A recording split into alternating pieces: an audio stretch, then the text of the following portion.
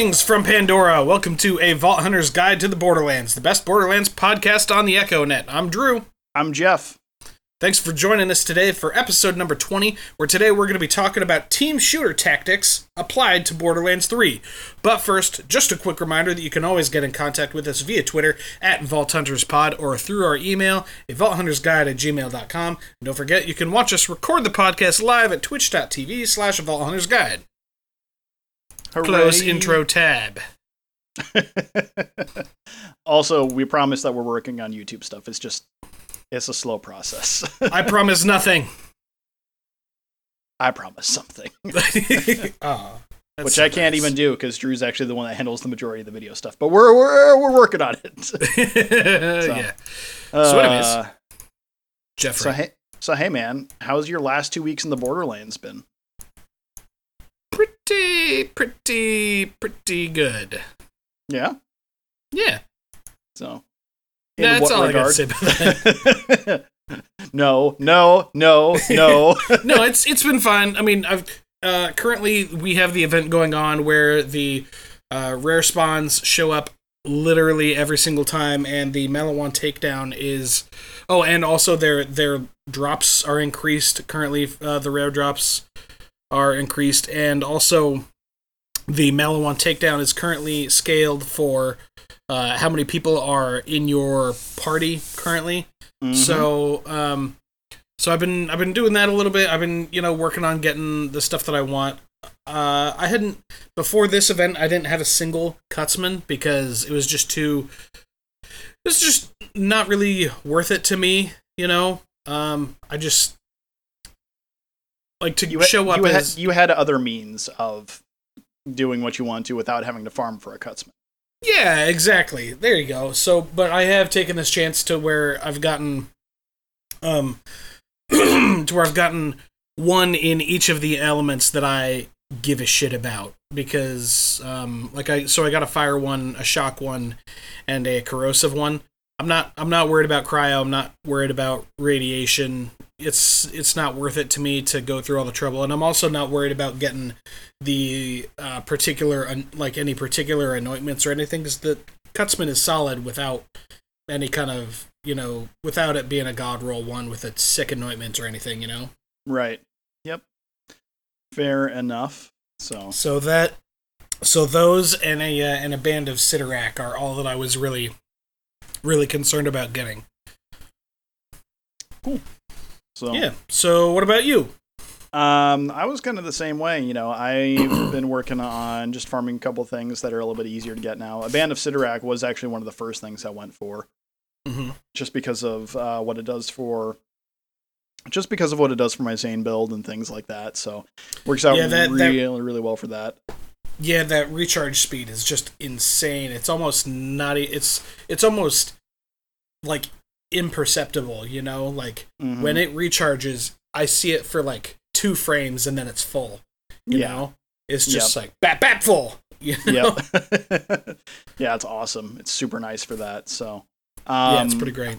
I've also been doing takedown stuff, which is fun. I've been doing that, and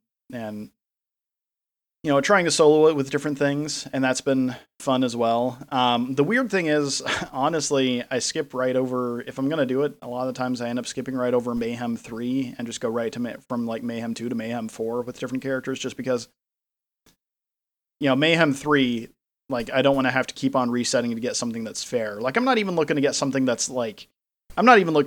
where it's super in my favor or anything like that. I'm just looking to get something that's kind of a baseline, if that makes sense. Yeah. Like if your main weapon is a Maggie, you don't want to roll into there with like, minus 30 to pistols and minus 40 to critical hit damage and then minus 25 to Jacob's weapons. Be like, no, I'm not messing with that. Yeah, exactly. So it's just one of those things where, and I'm sure there are going to be those people out there that are like, oh, he's not good enough to do it. It's like, nah, I just don't feel like beating my head against a wall in that type of way. Like, there's a difference. Sure. Like, I have no problem farming stuff because I know that eventually, statistics say I'm going to get it. But me just going into something that is randomly balanced against me, that does not sound fun. you know, Yep, as I agree. I'm sure that people will get, you know, will make this understanding, but it's the same with you know, like Souls-like games, or at least, you know, decent ones, where it's like look, if you die, that's your fault. That's on you. You Sure. did that. You know. Yep. But there's like this bullshit part in like the first one where it's just like, yeah, I'm gonna go fight this thing, and like you have no way of knowing this, but then like a giant throws a rock at you from like someplace you can't even see, and it's just like freaking, you know, like, yeah. So it's that kind of idea that we're trying to avoid. So I'm just trying to make it so that it's an enjoyable experience. Sure, like I'll take one, maybe even two negative rolls depending on what it is, but you know, like 3 is just insane. Yeah. So. And you're right. It can be, depending on what your build is and everything. It can be rough sometimes. Mm-hmm, so yeah, like if it's hey, you know, it's minus 50 or whatever it is to bullet damage and minus 40 to SMG, shotgun, and pistol. It's like, well, that I'm glad I got I don't even know. Like, yeah, I mean, like if it's minus 50 like a Krakatoa, which is like, you know, so it's not a non-bullet damage sniper rifle. It's like, yeah, I guess. So. Yeah, it's just sometimes it's just not worth it. So I totally get that. Mm-hmm. Yeah. So, but it is totally, the event is going on, like as of this recording, it's going on for another week. So, get out there, do your farms, do your stuff, complete your challenges. Get to it, man. I mean, like there's a ton of stuff that's all super. There's a lot of stuff that's worth it, and there's a lot of crap too. But get the stuff that's worth it. Get your, you know, your Cutsman and your Hellfire and your one that I'm going to talk about today, or that we're going to talk about today on GGG. Secrets. Yeah. Also, yeah, legit. Go get your Band of Sidorak and all if you're running that Seeing Dead Zane build, get that Band of Sidorak. It's sweet. Mm-hmm. Absolutely. Just for in case you don't know, it's got like super low capacity, but you're probably running Barrier anyways. Like you should be if you're doing your Seeing Dead Zane. Right. So you know you should be running that. And the idea is that the recharge rate on it is so friggin' high that that your shield is almost always full. So that way you're going to be getting that benefit from, what is that thing called? I don't even remember. We'll get to it later. Spoiler alert, we'll get to it later. Fun. All right, so speaking of getting to things, we need to get into now that we've covered, I guess we have covered a little bit of newsy stuff now. Boom. News done. Done. Speed run the news. So anyway, we're going to get into some viewer questions because you guys had some really good ones here. I suppose I should probably take the first one, since this was kind of my thing. Okay, so the first question we have came to us in an email. This one is from Brad. He says, question for your next pod. On your choosing skills builds characters episode, you came up with a Zane build, and you theorized that he could shoot infinite grenades with a duct tape mod skill, plus an infinity pistol. Did this work as expected? Why or why not? So, short answer, it did not. It does not work. It does not work. For those people wondering, duct tape mod is in Zane's doubled agent tree. The first shot fired from Zane's gun has a chance to also fire a grenade, and this skill has a short cooldown. You can get your grenade chance up to 20%. The cooldown time is 8 seconds. So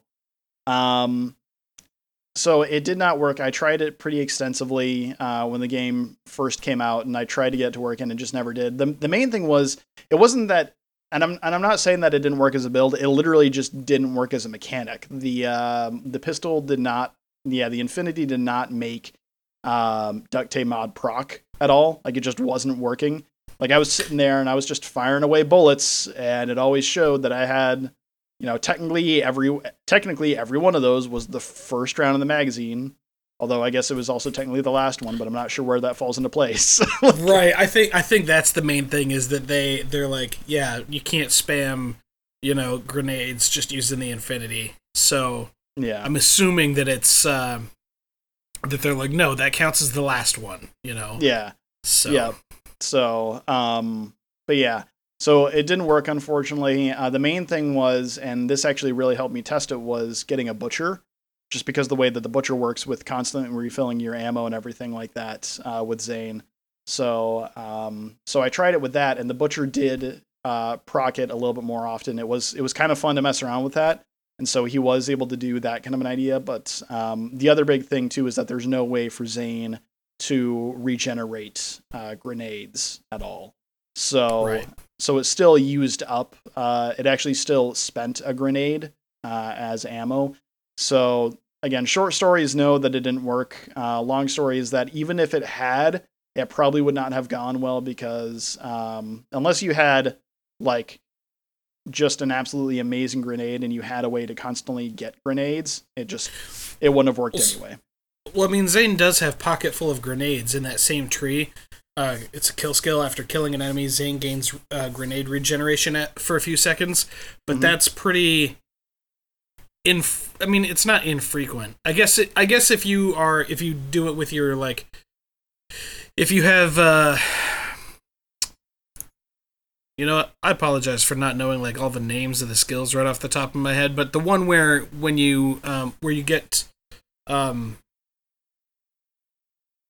yeah, there we go. The See in Red. When you do See in Red, you get activating an action skill automatically activates all of Zane's kill skills. Like, if you put that in there, then you could make it work. So, yeah. And then, but even then, like, maybe you would want something. I think instead of the butcher, you should run something like the one pump chump, something like that. Yeah, it's actually a really good idea. This might, now that we're talking about this, I might have to go and actually like retool this and see if we can actually make it a workable thing. Zane Grenades lives on! So, but yeah, no, because that would be fun, and I'm sure there's some other one. Just hopefully it's another one of those situations where the exploit doesn't come from, because if they treat the one pump chump the same way that they treat the Infinity, that's a good point. They might do that, but still, it's worth looking into more. So we'll go ahead and get back to you about that one. But for right now, the way that I had initially envisioned it had not come to fruition. So, which is sad. So, that being said, thanks. I appreciate the question, and stay tuned. We'll see if we can get that figured out in the future. So, Drew, do you want to take our next question? Yeah, so this is from Jason. Jason says, "Hey guys, I want to let you know that I'm really enjoying your podcast. Couldn't quite put my finger on why I was drawn to your content more than other people putting out Borderlands shows or videos until the last episode, and then it hit me. I am a casual gamer. I love Borderlands, but between family and work, I only get to play an hour or two a day, if at all. And I think that your perspective is much closer to mine. I click on YouTube videos of perfect Zane build or one-shot Grave Ward, and they are all dependent on gear that takes like 40 hours of gameplay to acquire. If I'm watching a video and the guy is going through his inventory and has a Kotzman in every element, and a Dictator in every element, and a Hex in every element, I'm like, F you! I don't have the time to grind that gear. You give the info I need to play the game at a casual level, and you're super entertaining. Hey man, that's what we're going for. Absolutely. Super appreciate that. He says, besides that, I have one question. Most of the gear you talk about is legendary. In the end gameplay, have you found any non-legendary gear that you will bother to pick up, or is it basically, if it is not orange, you don't even look at it? Thanks for the pod, Jason. P.S. I really want a Lorelei DLC. She was a lot of fun, but here 2 missions, fetch coffee and fetch burgers, were kind of lame. Are there any characters you would like to see more of in future DLC? All super interesting and relevant questions. Yes, we do absolutely use gear that is not legendary.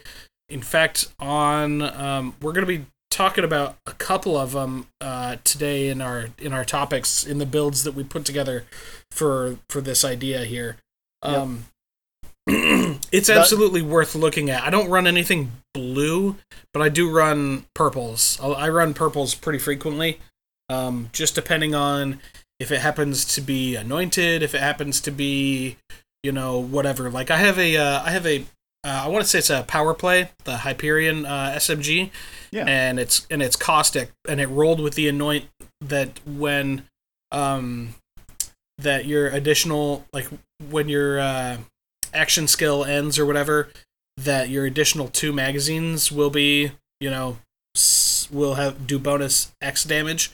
Well, on that one in particular, I got bonus corrosive damage. So like it's corrosive and then does more corrosive. So nice. That's so pretty I keep, sick, so actually. so I keep that thing around. So keep an eye out for stuff like that. It's totally worth it. And I want to say that the Zane that I have currently also has a grenade mod that is purple because it has an anointment that works for me. I don't remember what it is exactly because as Zane I'm running 2 action skills instead of grenades, but it buffs me somehow. I don't remember. Sure. But yeah, so it's totally worth it. I would say it's not super necessary to go like scouring, every single little thing, but if you see purple, and especially if it's purple and anointed, it's worth checking out, because if you know what you're looking for, if you're looking for something specific, it may be really, really helpful. Sure, absolutely. So, I'm kind of a similar mind frame on that. You don't need legendary. And I think that there are non-legendary things that work. The big difference between this and the previous games, though, is that this one has just the sheer amount of legendaries is so much bigger. Agreed. And part of that is that I'm sure that where a lot of uniques and epic gear and things like that in previous games would have been used just because of how they work and everything like that. A lot of those slots are just already being filled by legendaries. The main thing, and I think what you'll find, and especially as we get further into the game, because you gotta think that, I mean, it's January 23rd we're recording this, because we're crazy and we're recording and uploading on the same night today because we're terrible people, because we're bad at planning, so we apologize. But the situation is that we're only a few months into the game still, honestly. Yeah, 4.5 months. Right. Yeah. So I'm sure that there'll be more builds that come out, and as we get more into it, we'll start finding some more specific gear that'll be better based around uniques and legendaries. But that's the thing, is that at the end of the day, red flavor text weapons are always going to be a big part of it, just because they have that crazy additional effect. So yeah, and not just, and it's just as in previous games, it's not just legendaries that are red text. It's you can get them in blue or purple as well. So it's totally worth it, especially if you're not doing. I mean, I know that Jason says in endgame, specifies in endgame play, but like, if all you're doing is just going around and completing True Vault Hunter mode, and then you want to continue to run around without turning on Mayhem mode at all, you can absolutely run just basic gear, from probably, like, you could probably get away with greens and blues as in addition to everything else, Sure, absolutely. So it all just depends on what you're looking to do and what you're looking to get out of it. Obviously, we are more casual than a lot of content creators out there, because it's not our full-time job or anything, but we're still grinding everything on Mayhem 4 at this point, so the vast majority of our stuff is legendary, but it's not all. It's not 100% legendary. So yeah, and to add to that, I know that we're kind of running over on this one in particular, but to be fair, it's a really good topic, and we haven't even finished the second part of this question. But I mean, there are some really good things that, just because of the effects, are really, really good. Like, one of them is Mendelev's multivitamin is an amazing shield that is not legendary. And the butt plug, obviously, is a great weapon that is not legendary. So, I mean, there's definitely things you can use out there. And as we get further into the game, and again, because we're not sure, but however they want to do broadening it, because the heavy speculation obviously is that they're going to add another skill tree to each of the characters. However they want to do that, the more that they broaden it, then the more that, the more gear is going to become usable for different things. So yeah, there you go. So second part of the question, he'd like to see a Lorelei DLC. Are there any characters you'd like to see more of in future DLC? I agree with Lorelei. I really liked her. My favorite new character in the game, though, is Wainwright Jacobs. Oh, so good. I would like to see something else with Wainwright. To get him kind of out of his element, I want to see him somewhere other than Eden 6, and somewhere where he's like not in charge. You know what I mean? Where he's not running shit. And I'd be curious to see that. Just something along the lines of, let's say him and Hammerlock go, after the craziness of Borderlands 3, they're like, we're going to go on a vacation. Look at it, just get out of here for a while. And then, like, something happens, they crash on a planet, or they're attacked, or Wainwright is kidnapped, and they're going to ransom him, or something, I want more Wainwright. That's what I want. I like it. I think that's great. I would like that. I would almost like to see, I know it's kind of a cop-out, but I would like to see kind of almost like a Hammerlock's Hunt 2.0, but done much better in this one, because they could probably get away with it a lot better, where it's both Wainwright and Hammerlock that are kind of guiding you through it. Otherwise, I think it'd be really fun to do, a prison, like a full-on DLC where it's a prison break with the B team, and they're going to like get Zed out of jail or something like that. So, that would be sick. That'd be really cool. I'd like to see that. Yeah. But B team is like we know who they are. Like, what about? Okay, so what about new characters? Not Wainwright. So Lorelei would be really good too. I like that idea, because Jason's right. There's only the get coffee, get burgers. All right, we're done. That's really good too. However, if I had to pick another one, oh man, it's tough. Ooh, it's an all Ava DLC. maybe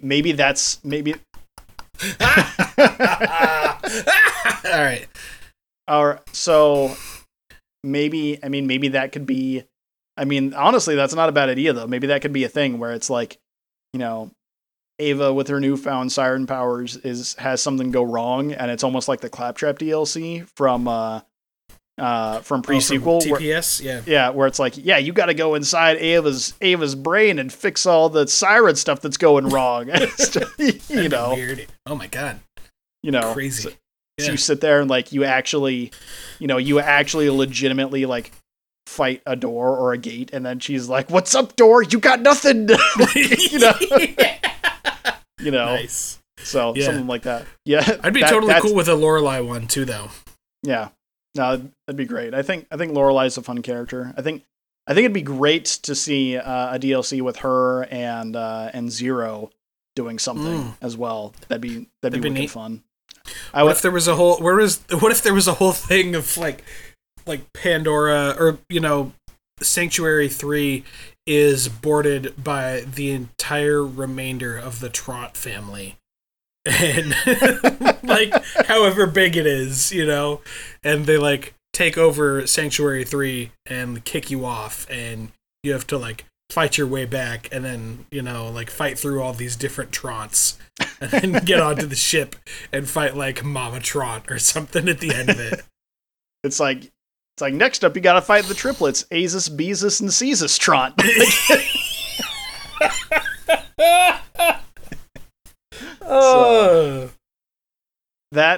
I had thought about something like that too. I was like, well, it'd be kind of cool if you went and like, did something with like the rest of Katagawa's family. And I was like, oh wait, no, he killed them all himself. Yeah. So, thanks a lot, Katagawa. You a-hole. Anyways. Great topics. Thanks for the questions, everybody. Really appreciate it. Jeff, let's get on to the meat and potatoes of this episode. And I just closed the document, so you start us off. Tell us what we talk about. So today we are going to be talking about applying, like Drew said at the very beginning, we're going to be talking about applying hero shooter, team-based hero shooter tactics to Borderlands 3 and how it works. So that means that we're going to be talking about things like what we can do to benefit from optimizing our team more closely to resemble those commonly found in shooters such as TF2, Overwatch, Apex, those kinds of things.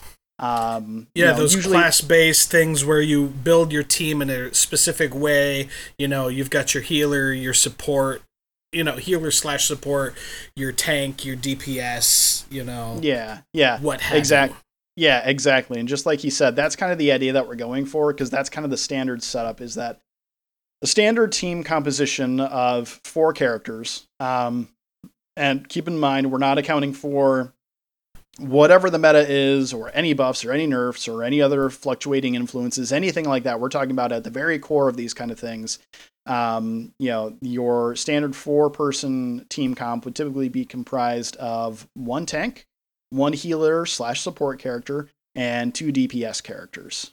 So the idea being that the tank goes in and is the one that pulls all the aggro and everything like that.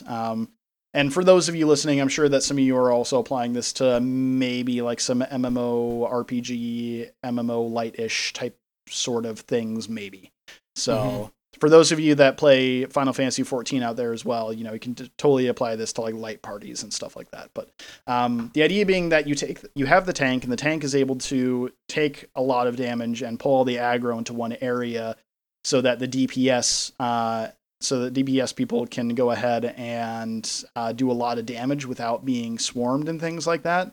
And then the healer and support person is kind of a double role of healing mainly the tank, so the tank doesn't go down, but also healing anyone else that needs it, or supporting anyone else that needs it for the DPS or themselves even.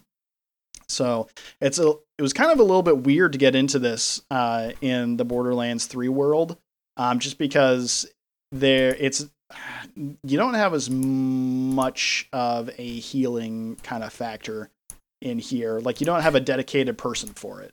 That's what I was gonna say. Like, out of the 4 that we're gonna talk about today, I would say that our healer class is the weakest. You could probably get away with splitting it up differently. If you're not gonna run the healer, because frankly, I genuinely don't know if it would work as well as I would hope, but I'm going to say that you would probably be better off running 2 tanks, or maybe like a tank and then like a long range type of player, and then 2 DPS, something along those lines possibly.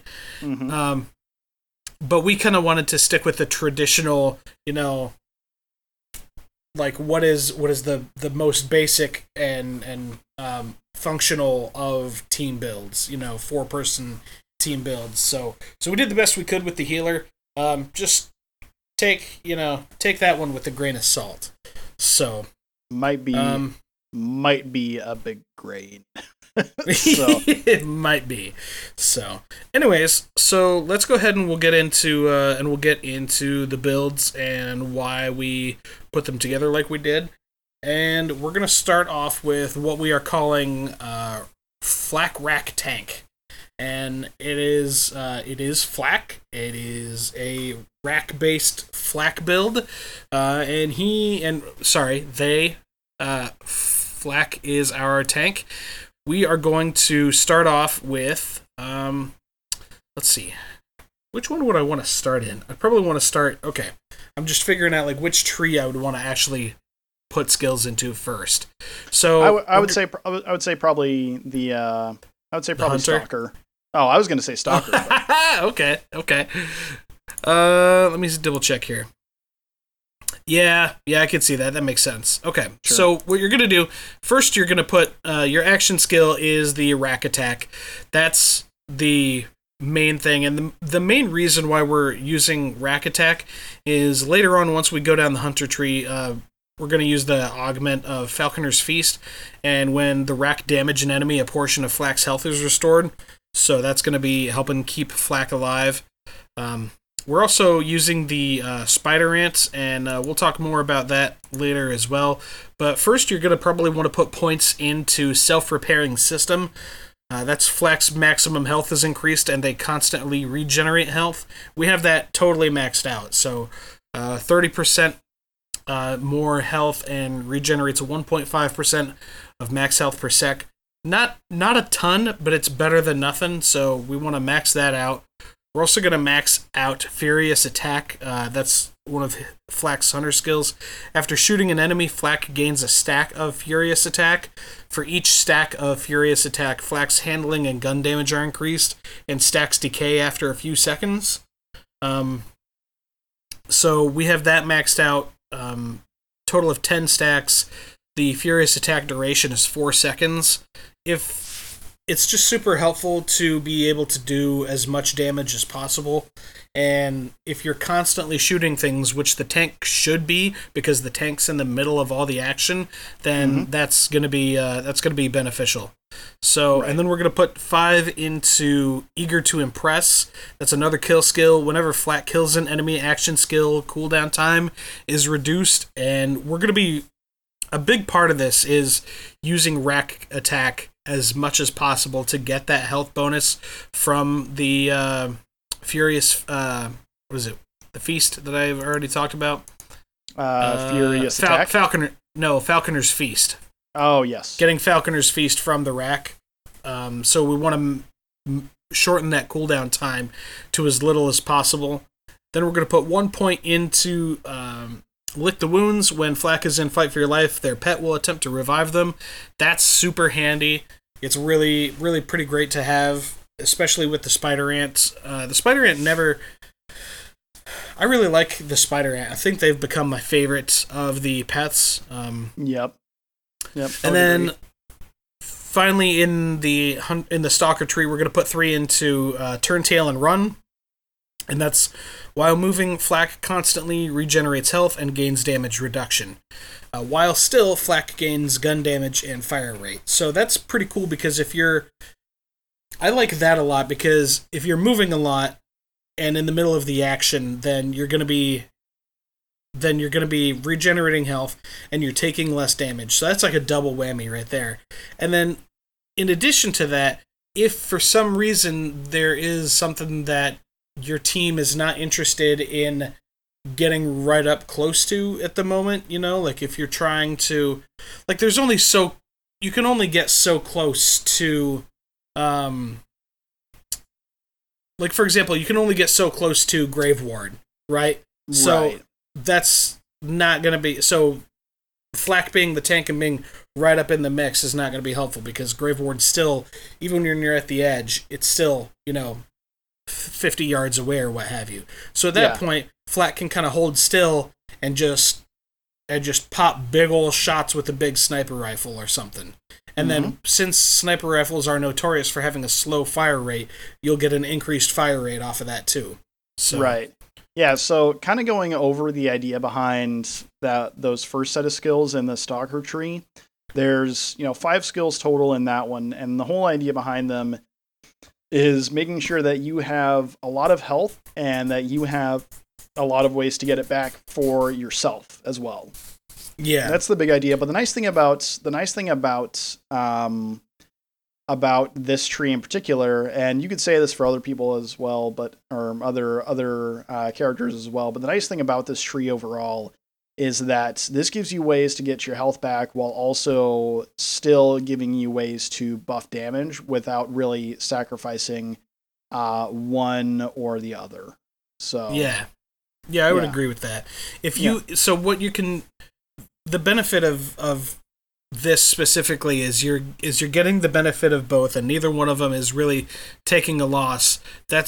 And you'll see that when we go back and we talk about the gear loadout for this particular build. We think you're going to see how the gear ends up making up for what possible deficiencies there could be with this kind of setup. So with that, let's go ahead and go into the hunter tree. Like we said, we're taking rack attack, and we are going to put 3 into leave no trace, which is, I would say, I don't know if there's like if we want to call this I don't know what you'd want to call this, but this is like the skill. You know what I mean? Like, this is, if you take nothing else from this is a key, like a cornerstone, the linchpin, however you want to call it. Mm-hmm. Leave no trace is hugely important to this build. So we max that and we'll talk about why in a little bit. We max that out. When Flak scores a critical hit, there's a chance for 1 ammo to be added to their magazine. And currently, the chance is 36%. So that's decent. Every time you get a critical hit, you have over a third of a chance of that shot coming back to you. Right. So then we're going to put 5 after that into Second Intention. It's a kill skill. Whenever Flak kills an enemy, they gain increased reload speed. This bonus is increased if Flak scores a critical kill. Critical ill. No, I think I said critical hill. So, anyways, again, you're the tank. You're in the middle of the action. You're going to be firing a lot of bullets, and you're going to be able to want to get as many of them back as possible from leave no trace. And when you do need to reload, you want to be able to do that as quickly as possible. And then if it happens to be a critical kill, then the bonus is even faster. And we're shooting for that. We're hoping that you're landing your critical hits because, again, you're in the middle of the action. There's no reason to miss. Like, come on, get it together. Yeah. And then we're going to put 2 into Hunter's Eye. Flak gains bonuses when fighting different types of enemies. I think everybody's familiar with this one. We only put 2 into there, really, because we're looking to advance to the next level, and we put another 3 into head count. Whenever Flak scores a critical hit, there's a chance their action skill cooldown is reduced. Again, that's highly critical to the build because you want to be throwing those racks out there with Falconer's Feast as often as possible. Yep. So that's going to move us up to 2 Fang. Flak has a chance to fire an extra projectile per shot. That's maxed out again. And keeping in mind, if leave no trace is like the linchpin, then this is, then I would say that 2 Fang is the master link in it. So it's it's kind of right up there partnered with it. So yeah, I agree. And then because again, it's just a constant, the less you have to reload, and the more damage that you're doing. I know it sounds like it's almost like DPS, but with as many points as we put into the Stalker tree, that's what makes Flak more of a tank. Between that and the putting points into and getting the action skill augment Falconer's Feast, that's what changes it from a DPS build to a tank build. Right. So along that same tier, we're also going to want to take the Spider Ant Scorcher as our pet. Flex Spider Ant evolves into a Scorcher, occasionally dealing incendiary damage to all enemies nearby. While accompanied by the Scorcher, hey, surprise, Flak constantly regenerates health and gains elemental resistance. When Flak issues an attack command, the Scorcher will charge enemies. I'm not so much concerned about issuing attack commands because we want to keep it as close as possible because of that skill that we put in to lick the wounds, so that way we can keep it kind of close. If we can, we can keep it close in case we do go down. But that's huge to be getting. It's again only 1% of max health per second, but it's still something. You stack that with the with self-repairing system, and now you're at 2.5% of max health per second once that's maxed out, and then you're getting the bonus of from turn, tail, and run. While you're moving, you're getting 0.9% of max per health, so now you're up to like 3, almost 4%, it's and yes, it's a little bit, but it's important. So then we'll go up to big game. We're going to only put 1 point into big game. Flak's hunter skills become much more effective and have a longer duration. That's pretty good. We're hoping to be... I'm not super concerned about that because we're going to be activating them pretty often, hopefully. Right. But then we're going to go over and we're going to put 3 into the most dangerous game. That's another kill skill. When Flak kills a badass or stronger enemy, they gain increased critical hit damage, gun damage, and handling for a long time. Additionally, they receive a cash reward from the Intergalactic Bureau of Bounty Hunting. So that's neat. But that gives us a plus 25% to gun damage, plus 10% to critical hit damage, plus 33.3% to handling, and that's for 2 minutes. That's for 2 minutes when it's maxed out. That's pretty awesome. Yeah, if you're running that in like any mayhem mode, you're going to be fine because you're at some point in the next 2 minutes, you're probably going to be fighting a badass. Yeah, I would think so. So then we're going to move up to the next tier in the tree here. We're going to put 1 point into Galactic Shadow. Flak deals increased critical hit damage, and enemies are less likely to attack them. And I know that seems a little counterintuitive considering the role of the tank, but I kind of think that the plus 15 to critical hit damage is worth that trade-off, and whether or not enemies are really less likely to target them, if Flak's doing a ton of damage to him and Flak's the closest one to him, they're probably going to attack Flak. Right. That's just how that works. Then we're going to put 5 into Grim Harvest. Flak gains increased gun damage and action skill damage. Again, we're looking to max out gun damage here. And the action skill damage is also really important considering... considering you've got Falconer's Feast, which returns 7% of your max health whenever you use your rack attack. So then you add 25% damage on top of that, and that helps to bump that number up a little bit. Yes, exactly. And obviously 7% of 125 is better than 7% of 100. So right.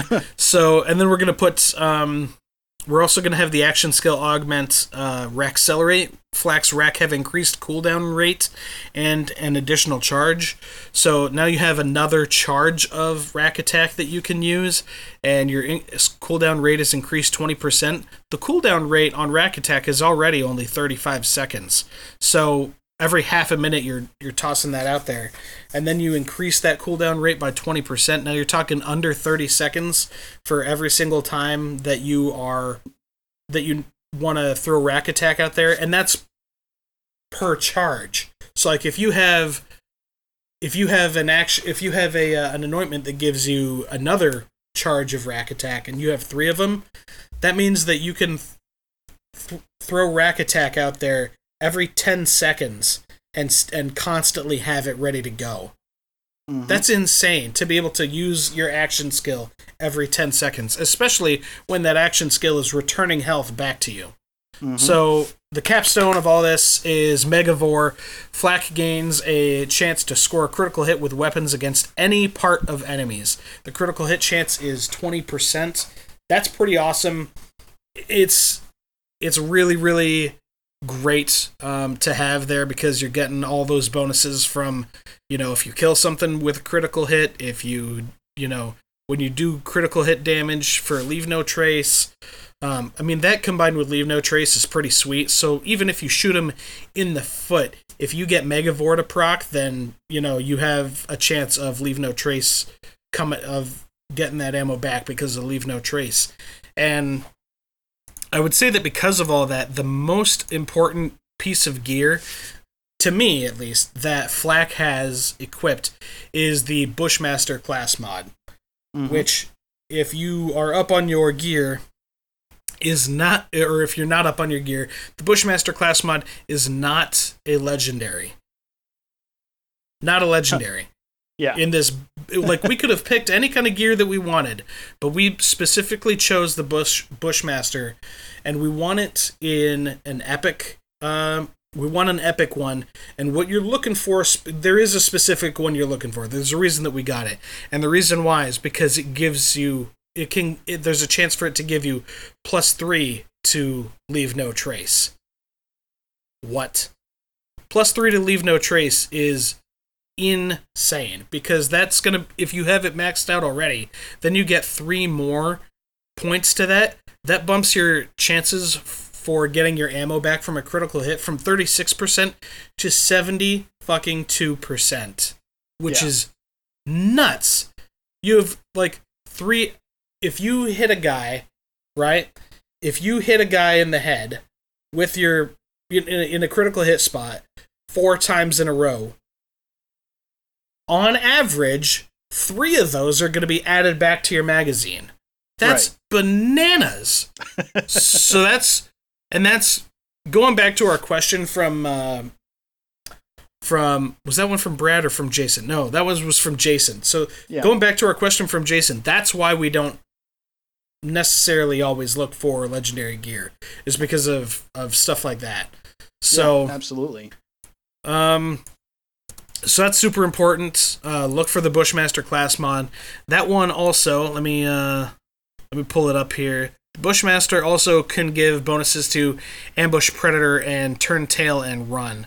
Ambush Predator we don't super worry about, but Turn Tail and Run, I'm pretty sure we had stuff in that one, right? Yeah, yep, we absolutely did. So in Turn Tail and Run, we had 3 points into that. So just getting that damage reduction while moving, and that's the max health regen while moving, and then gun damage and fire rates and everything like that. So yeah, it's kind of one of those things where if you can help to buff that skill a little bit too, that's super handy. So now if you get, correct me if I'm wrong, Drew, but if you get an epic rarity one, the most you can get into Leave No Trace is 3, right? Yes, that's correct. Okay, so then your best case scenario is to get 3 in there and then get another 2 into Turn Tail and Run. Yeah. If you get decent drops, and then you're looking pretty good, because then you're going to be adding on, because then your health regeneration while moving is going to be over an additional % there, and you're going to get, probably close to about 20% damage reduction while moving. So Yep. So that's just awesome. And then it can also grant 2 of the following bonuses: brand specific weapon reload speed and grenade capacity. So if you get, so in this particular build, we really like the Maggie. There's no surprise there. So if you can find one that does like Jacob's reload speed, that's sweet. Grenade capacity, that's fine. Grenades are always useful. I feel like grenades are a little yet less useful for the tank, because you're going to be swarmed so much with enemies, you're not really going to want to be dropping grenades right in front of yourself, but, you do you, boo. So, but the rest of the build, the Maggie, the Butcher, mainly the Butcher, the Lucian's Call, because, again, the Lucian's Call is going to give you ammo back for critical hits, so that combined with Leave No Trace is ridiculous. The Lyuda is awesome, and the Bushmaster class mod. And then the shield we're looking at here is the Transformer. It's one of my favorites because it's got a huge capacity on it. It's always resistant to shock. It converts any kind of shock damage into recharging the shield, which is ridiculously sweet. So that way you're never going to get your shield stripped because of shock damage.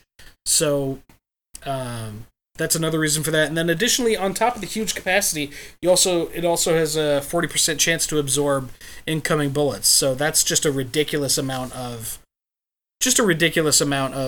damage that Flak can take before going down. So, so that's the Flak Rack tank build. Yeah. So we're going to be honest, one of these we're going to cheat through, but we'll get to that later. But you guys will understand why once we get to it. So should I go ahead and walk us through one of our first DPS ones? Yeah, go ahead, man. Okay. So the next one we're going to be going to is going to be one of our DPS builds, which we're going to call Bullet Hose Moze. So shocker, I know that Moze is going to be the tank. Or not the tank, the DPS in this situation. And not the tank, even though she has a walking tank. Kind of weird. So, but... Also, Moze does have a lot of shield synergies and everything, but we just... Like, between the two, we just kind of felt like Moze is more capable of DPS than of being a tank. Shocking, I know. So, but here's kind of where we're starting at. So, the thing that's kind of different about this one is, so we're going to be starting in the bottomless mags tree. I don't think anyone's going to be surprised about that. Not when it's called Bullet Hose Mows. I know, right? So, we're going to be getting, we're going to be getting. First of all, I'm going to go with the minigun as for my action skill when we get Iron Bear out there. They're still tweaking Iron Bear, but I think that is going to be the best bet. And the cool thing is, because I'm sure that this is going to surprise at least one person out there, you can actually equip the minigun in both slots if you want to. That is a thing you can do. So yeah. I'm sure that's going to surprise somebody out there, just as it surprised me way back in the day when I first learned I could do that. So yeah, but so we're gonna start moving down the bottomless mags tree. The very first thing we're gonna get is occasionally Moses and Iron Bear shots will deal additional incendiary damage and won't consume ammo. Okay, the incendiary damage, it's all right. Yeah. But what we're really looking for is that they won't consume ammo. So right away, right off the bat, we're going to have an 11.25% chance to not consume ammo. That's pretty good, especially when you're getting things that pump out a lot of bullets. So then going right... That's Cloud of Lead, by the way. Yeah, into Cloud of Lead. So from here, it gets a little bit interesting. We're going to go and put a point right away into redistribution. So after Mose scores a critical hit, she regenerates ammo for a few seconds. It regenerates 5% of your magazine for 3 seconds. All right, pretty cool. Honestly, then as weird as it sounds, you're actually going to go back. That's into redistribution. You're going to go back up into matched set. Your currently equipped weapon gains a stacking bonus to magazine sized and decreased heat per shot for every piece of gear that has a matching manufacturer. So we're just going to put 4 points in there. This is more to get us where we need to go. You could also honestly put this into Scrappy if you really wanted to, so that while she's moving, she gets more handling and weapon swap speed or switch speed, all that kind of stuff. It's okay. It's not bad.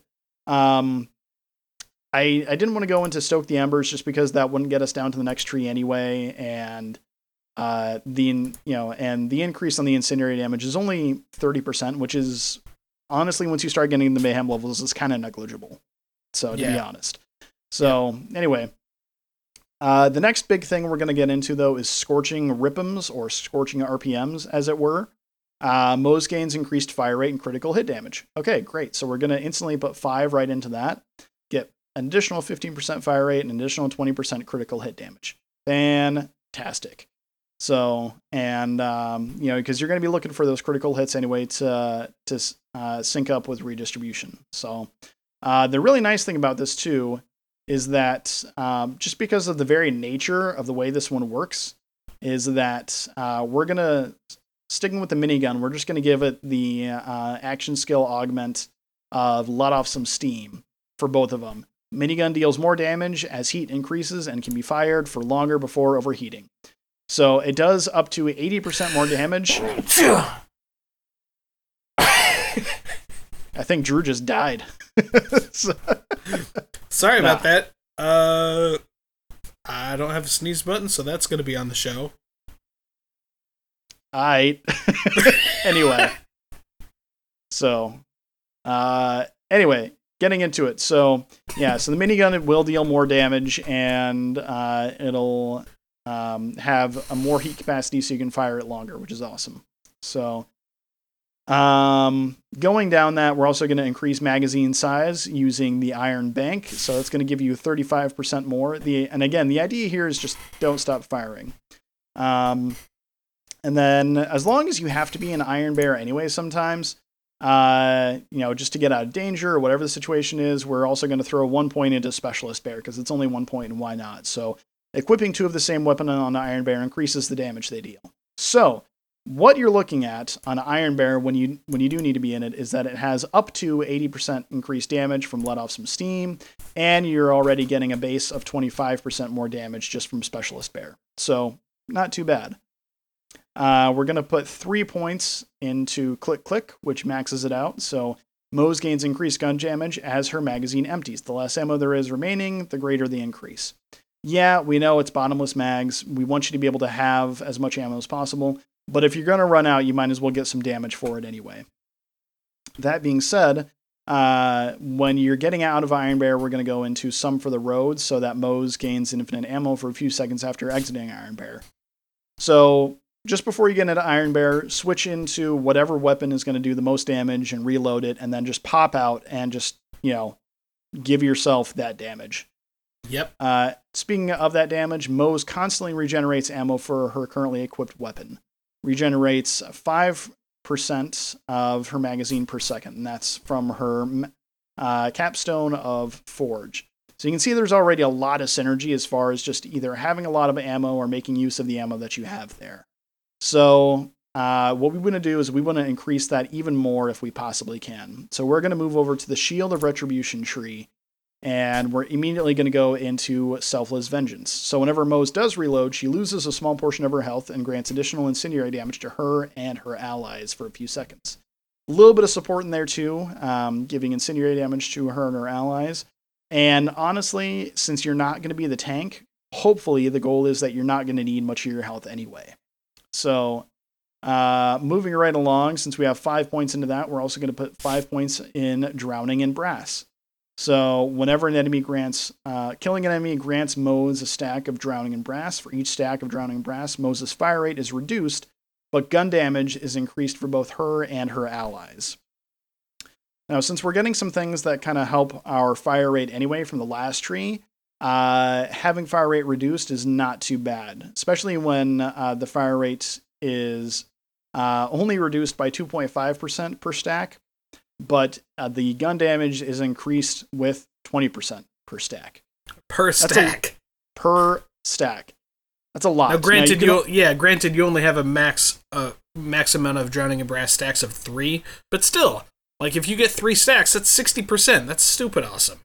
Yeah, 60% for only losing 7.5% of your fire rate anyway. That's, I'll take that all day. yeah. All day. All day. So going along with that, we're also going to go into Thin Red Line. So a portion of Mose's health is reserved and cannot be restored, but her maximum shield is increased by the same amount. Okay, great. So when you max that out with putting 3 points into it, 60% of your max health is reserved and added to max shields. Sounds like a lot, but again, if you're not going to be right in the thick of it, not that big of a deal. So, and then, going into Iron Bear using full can of Whoop-Ass causes Mose and her allies' shields to immediately begin recharging at an increased shield recharge rate. So this is good for her since you're going to have less health, you're going to want more shield. So that's kind of the thing on that one. And it does help out your allies a little bit too, so why not? Also going to go into Experimental Munitions. So whenever she scores a critical hit, she deals bonus incendiary damage. All right. So mainly these two here were just to get down into something else. So because we needed 3 and then 2 from full can of Whoop-Ass. So I guess we could have gotten down there with some other things, but it all makes sense here in a little bit. So we also have Behind the Iron Curtain, which is maxed out. Her shield recharge delay is reduced and her shield recharge rate is increased. So the rate is plus 21% and the delay is minus 19%. If your health is essentially going to be your shield, you want to make sure that's up as quickly and as often as possible.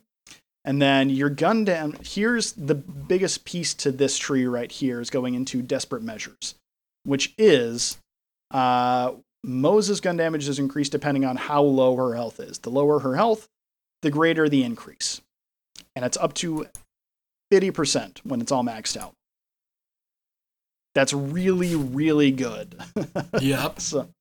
So just because your health is already going to be low, we really want to stack that and make sure that you're taking full advantage of it. And then with that last single point, we're going to go ahead and put in Force Feedback. So whenever Mose scores a critical kill, her shields immediately begin recharging.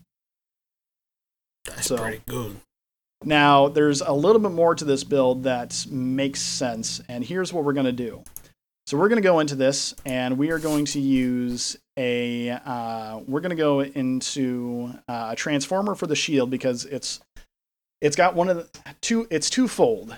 It's got one of the biggest capacities of any shield, and you're gonna make it bigger as it is, and it also is immune to shock damage, and actually shock damage will actually recharge it a little bit. So that's like just like it will for flak. Mm-hmm. Exactly. So there may be a bit of a theme here, so just go with it. Yeah. So we're going to get the transformer, and that's going to help us with our health and our shield situation quite a bit. Additionally, there's a few different class mods you could use for this. The couple that we have listed here are kind of dependent on need at the time, but basically we recommend either any of the three, either a marksman, a lemniscate, or a green monster, depending on what you're looking at. So going in here, a lemniscate will feed into click click, match set, and the iron bank, which are all skills that we have anyway. And then a marksman will also feed into experimental munitions, scorching RPMs, and redistribution. 9 times out of 10, I'm probably going to go with marksman just because of it feeding into redistribution. I think that's a pretty amazing skill, and it needs to be buffed quite a bit. So yeah. Otherwise, yeah. Otherwise, like I said, if you're going against robots and things like that, or anything that's going to have any kind of armor, then you can also get a green monster as well, which is also going to feed into scorching RPMs, click click in the iron bank. The biggest difference with that one being that the red flavor text on it makes it so that she does a lot more corrosive damage. Right, which is not incredibly useful in Borderlands 3 because the vast majority of the mobs and everything are either creatures or humans with shields. But right. but let's say that you and your party know that you're going to be going and doing the Moxie's Heist to the Handsome Jackpot, you know? I mean, and funny enough, that's actually where you get that class mod. But if you're doing it for a farming run or whatever, take the green monster with you and do some extra damage to all them bots and everything. Yeah, absolutely. So, going along, since you're going to have a ton of ammo and you're going to be keeping it up primarily quite a bit, you're going to be feeding into the Butcher, the Lucian's Call, the Ion Cannon, the Warlord, and the One Pump Chump. These are all just really powerful things that really benefit from having more ammo in the mag. The One Pump Chump and the Ion Cannon for pretty obvious reasons, and then the same for the Butcher, because it already refills your ammo. Why not go ahead and refill it yourself as well? Yeah, exactly. So, probably the biggest player in this that feeds into it quite a bit is going to be the Deathless, which is our artifact for this one. So we already know that we're getting more damage from being low on health, and we're already feeding into that quite a bit and getting more shield and everything out of it anyway. So in case you're not familiar with the Deathless, what the Deathless does is it reserves all but 1 HP. So you just have 1 hit point, but your shield is plus 100% and plus 25% shield recharge rate and minus 20% delay. Mm-hmm. Legitimately, you can have your shield be at, you can have it be max level and have it be almost 50,000. Yeah. Which is just an insane capacity to have. Not to mention that what's someone going to do? Hit you with shock damage and strip it? I don't think so. Right, not if it's a transformer. They're not. Yeah, exactly. So it's one of those situations where you're going to be doing a ton of damage, and should the worst happen, you're going to be able to protect yourself. So the idea is you're doing damage, you're letting Flak be the tank, as is their job, and then if things go really bad, then you've got a huge shield that they're going to have to punch through. If things go super bad, then you can hop into Iron Bear and still do a ton of damage with that, and hopefully get your shield back in the time it takes for them to strip Iron Bear from you. Yeah. Now, quick, I want to double check on this, but so putting points into Selfless Vengeance, right? Whenever Moze reloads, she loses a small portion of her health. Now, how does that work with the Deathless? Does it strip the shield, or does it just health gate Moze? That's actually a great question. That's one thing we didn't actually look into. We'll have to get back to you on that. Yeah, but for now, just trust us. Somebody's gonna do it. They're gonna just tweet at us and be like, "You sons of bitches lied." I keep killing myself every time I reload. Answer: don't reload. Yeah, duh. Why do you need to reload? If you're running a Lucian's call, then and you're getting all them crits, you should be fine. Stop missing. Nerd. No, but for real, if we'll double check on that, and if we need to adjust that, we'll tell you in 2 weeks. So. Also, if it does nothing, we'll let you know that too. So yeah. So going along with that, that's genuinely though, I genuinely think that it just health gates you though. Yeah. So anyway, so we're over an hour here, so we're gonna go ahead and take a speed run here. I'm going to go ahead and say this. So, for our second DPS, we're choosing Seeing Dead Zane. Literally by Killer 6. By Killer 6. Literally just go watch this video. It works. It's fantastic. It's great. You don't even really need any specific gear for it. Just, get the Seeing Dead class mod and, get yourself some of the weapons we've already talked about. Maggie is helpful. Lucian's Call is helpful. Lyuda is helpful. All that kind of good stuff. So, it's kind of the basics. Also, the only thing that we would say on that one is go get yourself a Band of Sidorak, because that's going to help you a lot with that build. Yeah, and if you can't find a Band of Sidorak, just find the lowest capacity, highest recharge, shortest delay shield that you can. But my recommendation is when you go through a first playthrough, if this is something you haven't done yet, go and do the quest to get be max level, and then go back down to first playthrough and do the quest to get Mendelev's multivitamin shield. Yeah. Yep. It's like a capacity of 200 and something at that point, but it has a lot of benefits. So just in case anybody's wondering why you would take such a low capacity shield, because it ties in with Zane's skill. Give me 1 sec. Let me find it. I got it. Don't worry. We'll get there. I trust you. Yeah. It feeds into Confident and Competence. Yeah, that's the one. So. Shit, yeah. When Zane's shields are active, he gains increased gun damage and accuracy. This bonus is based on the amount of shields he has. The more percent full, the greater the bonus. So, we don't give a shit about having a massive capacity because you're probably going to have barrier out there anyways, taking care of yourself. So, you just want that shield to be able to refill as quickly as possible. Yep. So, Band of Sidorak, it's sweet. Yeah, and honestly, you're not going to need a lot of, you're honestly not going to need a lot of shield, just because, you're going to be feeding a lot into other skills that give you health back and things like that. So you're going to be getting a lot of things from Salvation, where you get, after killing an enemy, Zane's weapons gain lifesteal for a few seconds, a few being, in this particular build, 8 seconds, and you lifesteal 8% of damage dealt.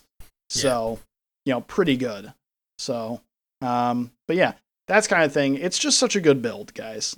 We know we're cheating on this one, but it's so good. Yeah, we don't want to take credit for it or anything. It's because that's what we would be doing. We thought about being all right, so let's see, we'll do this, and we'll put points into this, and put points into this, and then at the end we're just fuck, is this just K6's build? Yeah. It genuinely straight up is. So yeah. So go support K6 on Twitch and on YouTube. This dude's been in the community for a long time. Anyway, but yeah, that's the idea. So with that being said, yeah. So Drew, do you want to take our healer? Yeah, sure. Give me the sketchy one, jerk. All right, so we're calling this one FaZe Mara.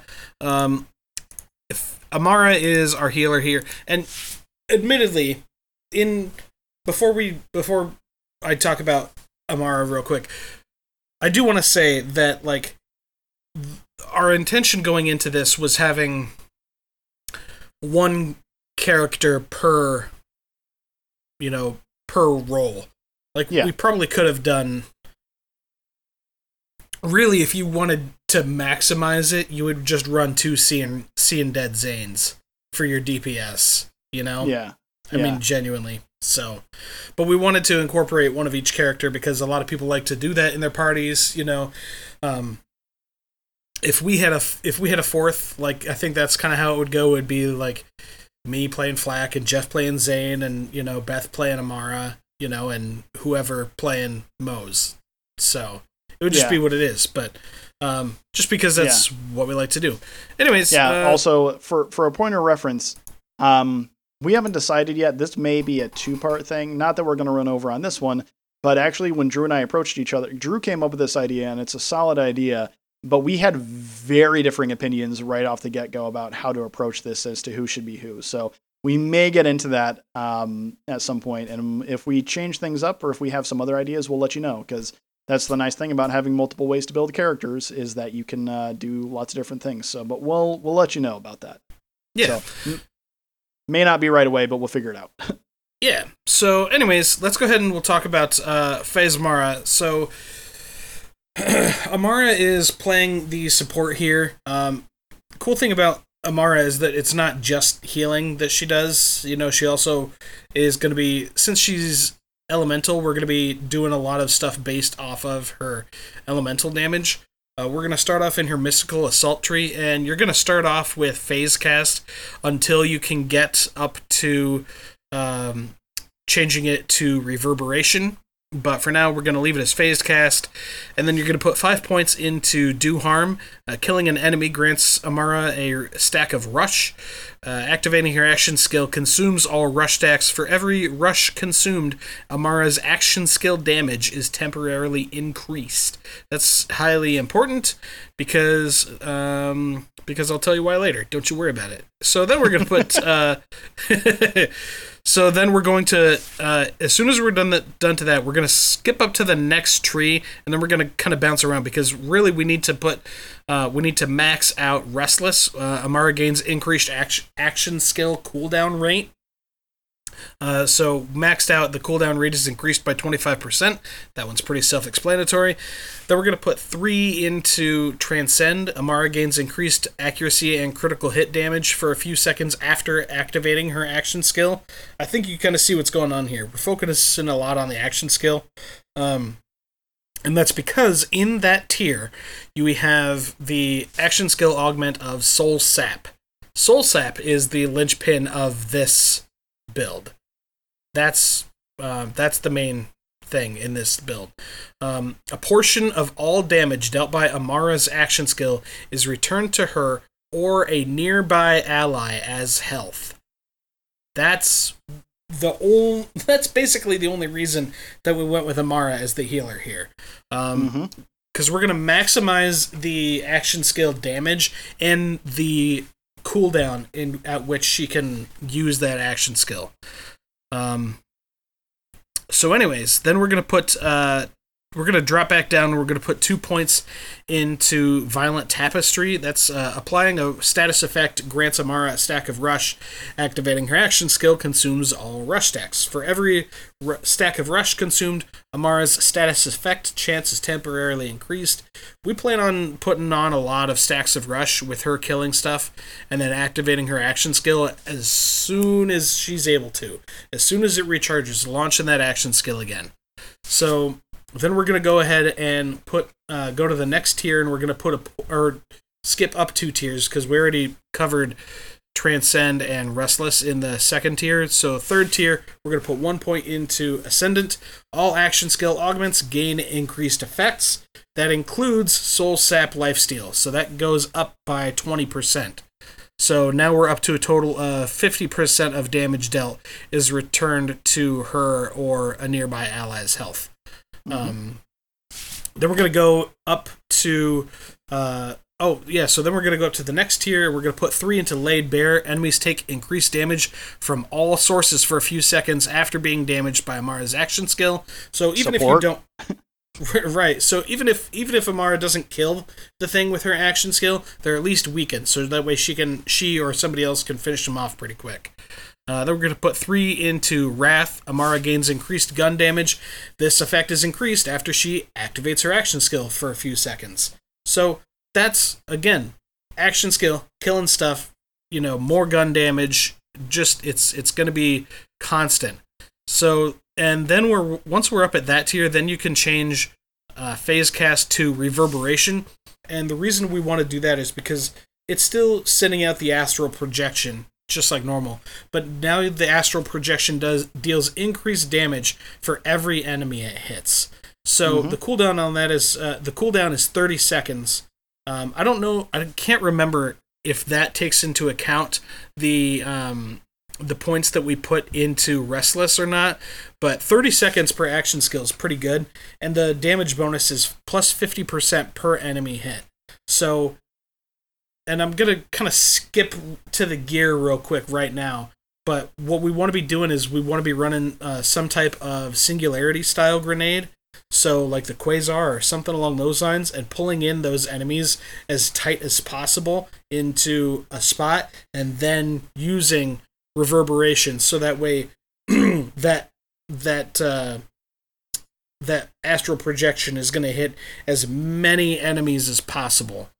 Then we're going to go up to the next tier in the tree, the next to last one, and put 3 points into Awakening. Amara's rush stacks gain increased effectiveness, so now they're increased by 30%. So now you're doing even more action skill damage every time you use it because of Do Harm. And you're doing more. You have a higher chance of status effect chance because of Violent Tapestry. It's just solid. Then we have another. Again, like if Soul Sap is the linchpin, then Avatar is the Master Link in the chain or whatever. Avatar is the capstone in the Mystical Assault tree. Amara's action skill can be activated while it's cooling down. This skill may only be used once per completed cooldown. Additionally, increases Amara's max rush stacks.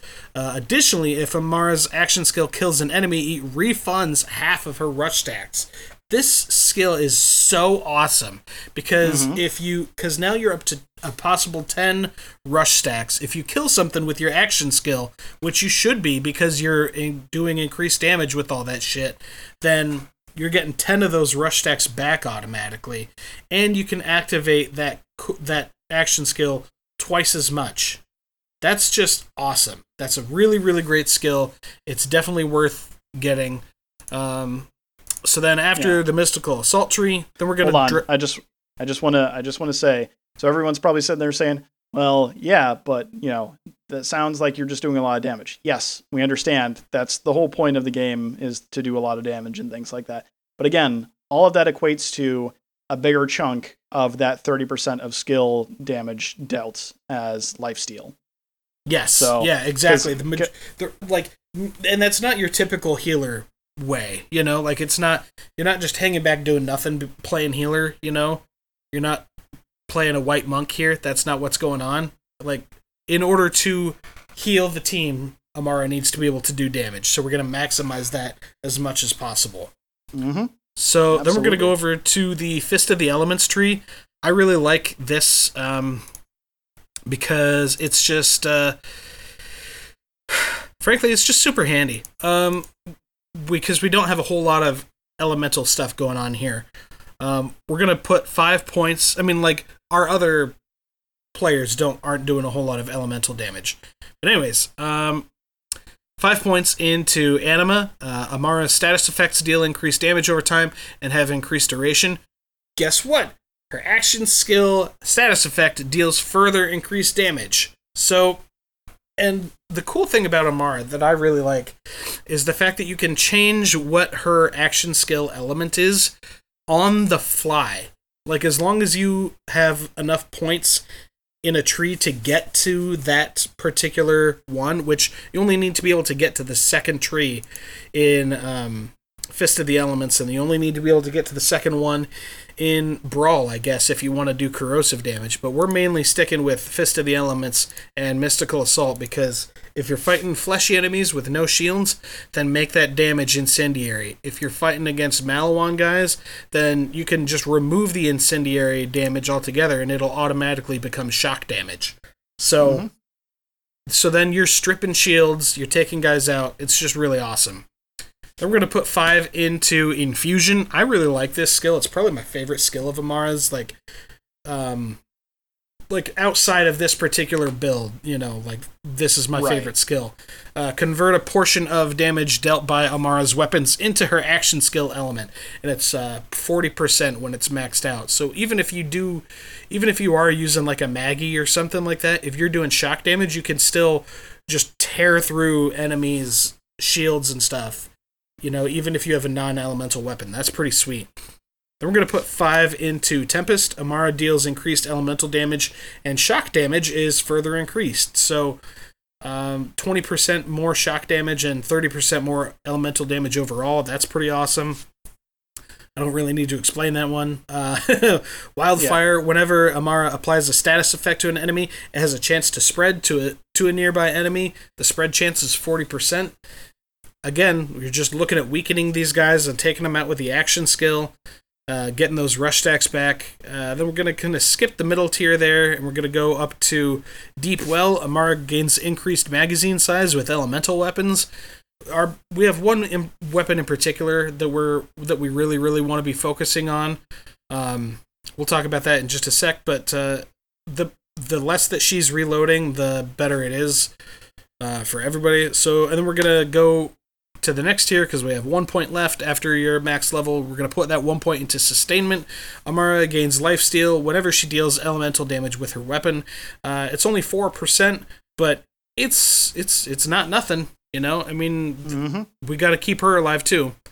So that's the build for that. And Amara is mainly going to be using... I'll talk about these other ones first, but the Brainstormer, massive shock damage. The Hellfire, massive incendiary damage. The Cloud Kill, massive corrosive damage. You could also do any Cutsman if you want to, if you should decide to go and, you know, put in the time to get all those. But I mean, it's definitely possible to just rock the stuff that I was just talking about. And the main thing that you really want to see if you can get is the Kib's Worth. And I don't know how many people here are familiar with the Kib's Worth, but it's something that is found in the takedown at the Maliwan Black site. It has an increased chance to drop from there. It's incredibly... You got to get it from Wotan, who is the end boss. The end boss, yeah. And so, like, that's not great, right? Like, you're like... Now's your chance, though. Now's your chance. Yeah, because you have an increased chance to get it right now. So go for it now. And the reason why is the Kib's Worth. Fallen enemies spawn a healing aura once every 10 seconds. And that's just awesome. For anybody who played Borderlands 2, when you're fighting alongside Roland at what is that place? At the dam. Yeah, when you're fighting with Roland at the dam, he pops down his turret that heals you. Like, it's similar to that. In fact, the red text on the Kib's Worth says, "Stand in the effing circle." So, which is, you know, get to the circle if you need health. Anyways, so between that and the healing that you're going to get back from the astral projection, we're hoping that you can get enough health back to where she'll function as a healer. And also, it doesn't hurt that the Kib's Worth is a Maliwan SMG, so it can come in cryo, incendiary, radiation, and shock. Shit, if you can, grab 2. But anyways, yeah, it's really pretty great. It's really helpful. The only thing about it is that the healing aura only counts when the enemy is killed with projectile damage. Like, it doesn't count if you've applied a damage over time status effect, and it kills them. So, and there can only be one healing aura at a time. So keep that in mind. But between those two, between that and the other thing, like I think that it's going to be worth it. In the meantime, just rock whatever elemental stuff you want to. Hellshock, Shocking AAA, Hornet, stuff like that. The class mod that we're looking at is the Sawbar Tiger. Let me grab that real quick, 'cause I did not pull that up. How dare you? Well, you know. So, but yeah, that's basically the team. It's gonna work out pretty well. You know, it'll definitely get you through Mayhem 1 and probably 2. 3 and 4, I mean, who knows, man? It's a crapshoot, that stuff. 3 or 4, I mean, it's a crapshoot either way. So yeah. So let me pull up that. Yeah. Here it is. Here it is. Okay, so sorry. The Tiger class mod does. Oh yeah, there was supposed to be a comma. The Sawbar, comma, Tiger That's class mod. That's kind of what I thought. Yeah. Yeah. Anyway, Tiger class mod gives you bonuses to Do Harm, Wrath, and Restless. We have all those. It may grant any of the following bonuses: brand-specific weapon accuracy and weapon damage, and cool enough, action skill cooldown rate. So action skill cooldown rate and probably Malawan damage would be best if you can find it. So that's that build. It's as close to a healer as I think we're going to get in Borderlands 3, unless Jeff convinces me that his other one is going to work better. So we'll see about that. You might. So you might, Rabbit. Yeah, the idea here, and if you've been listening to us and you're like, you're sitting there and you're thinking, well, none of this sounds right at all. Keep in mind, these are just the ways that we thought of that you could go ahead and use this stuff. A big part of this is not only to kind of let you guys know what we thought, but is to also say, hey, maybe try building something a little bit different way, because, you're all pieces of a greater whole at one point. So kind of that idea. I mean, obviously, one of my favorite things is to play solo, but, maybe things might go a little bit better sometimes if I'm playing with a group of people, if I change things up a little bit. So don't be afraid to get out there and change some things up and try some different stuff every once in a while. Yeah. I mean, like the times that you and Beth and I have played together, we never consulted each other about like, hey, this is the kind of build that I'm going for because I think it'll synergize with you doing this thing and me like, right. Yeah. Like your Zane cryo build that we play together with, like, doesn't really synergize with anything. I mean, it helps slow stuff down, I guess, but like that's not really. I guess that might kind of synergize with Beth's like melee Amara because she can like punch things once you freeze them, and if I'm doing critical hit long distance flak, then I can then it makes them easier to shoot. So yeah, maybe that's why that teams works together. So I don't know. Right. So anyway, so yeah, that's kind of what we have for you. If you guys have any other ideas about how you might want to do this, go ahead and get at us. Hit us up on Twitter or in email, and let us know what you think about the way some of that stuff could work. So, but in the meantime. I think what are you laughing at? I'm sorry. Like, I don't know. It's late. Well, it's not late. I'm getting tired. And like, you're like, so if you guys have any ideas, things that you think that you would do differently, like my mind was instantly like, make your own fucking podcast. Do it yourself then. Fuck you, guy. But do it yourself. Yeah. Anyway. I mean, I'm sorry, listeners. I don't want to be like that. I genuinely, like we're good with, criticism. Let's put it this way. It's been a day, amigo. Yeah, there you go. That's a good way of saying it. So yeah, but no, we're definitely receptive to, if you're like, hey, I think it'd work better if you do this. I mean, you might be right. I don't know. Who am I? I'm just some guy with a microphone. I'm just a guy with a big microphone. So anyway, enough of that. So, yeah. Anyway, getting into it. I think we have one last piece of information. Drew, could you tell us what that is? Yeah. Today we're gonna end our episode with Going, gun. All right. So I wanted to make my, I tried to make it a little bit more emphatic with the gun noises this time, because we're doing a sniper rifle this time. Dang. Yeah. So, in the spirit of the Rare Spawn event going on right now, today we'd be talking about the Woodblocker. Mm-hmm. So,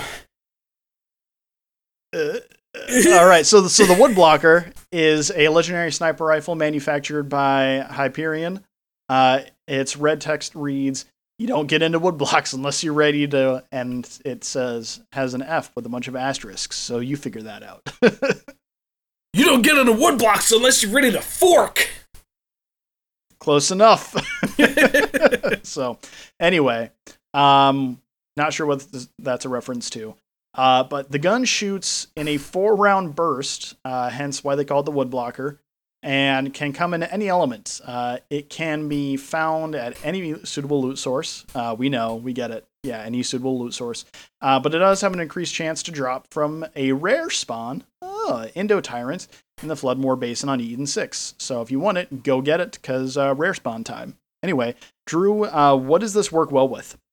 Yeah, so this works well with Amara's Wrath skill, which we actually talked about earlier today, where you get increased gun damage after using your action skill. With it being a sniper rifle, it's going to have solid damage anyways, so you can use your action skill, and let's say you're not using Phase Cast, let's say you're using Phase Grasp, right? You proc your action skill, and you've got that guy lined up in your sights, and you're going to put 4 shots right into his dome. So that's pretty sweet. Could possibly work well with Moses' Scorching RPMs skill, where she gets an increased fire rate and critical hit damage. That one's a little meh. But two characters where it works really well with is works really great with basically Flak's entire hunter tree, where Flak's getting increased critical hit damage and everything, because since it is burst fire, you're going to be putting 4 shots. If you line it up right, you're going to be putting them 4 shots into somebody's dome, And let's say, for example, that you've got Leave No Trace. You should be getting some of those back. And, if you've got... what was the other one? Oh, and if you've got Megavore, then it doesn't even necessarily have to be in the head. It could get 2 shots on an arm and 1 shot in the head, and they all count. Who knows? So sure, why not? Yeah. Otherwise, it does also work really well with Zane's Confident Competence skill. Obviously, that's the one where he gets more damage as his shield is more full. So it's up to 20%, and the accuracy is up to 33% as well. So you're already going to be very, very accurate with it anyway, and you might as well go ahead and try and get some more damage out of it. So works pretty good. So. Yeah, personally, I don't know about you, but I haven't had to go and look for a Woodblocker. They just come to me. Yeah, the 2 things that happen all the time. I get Woodblockers and Malak's Bane all the time. Yeah. Yep. Agreed. So, anyway, so I don't need to go. I don't need to go and farm Indo Tyrant. But if you do, for a Woodblocker, then go do that. So now's the time. Absolutely.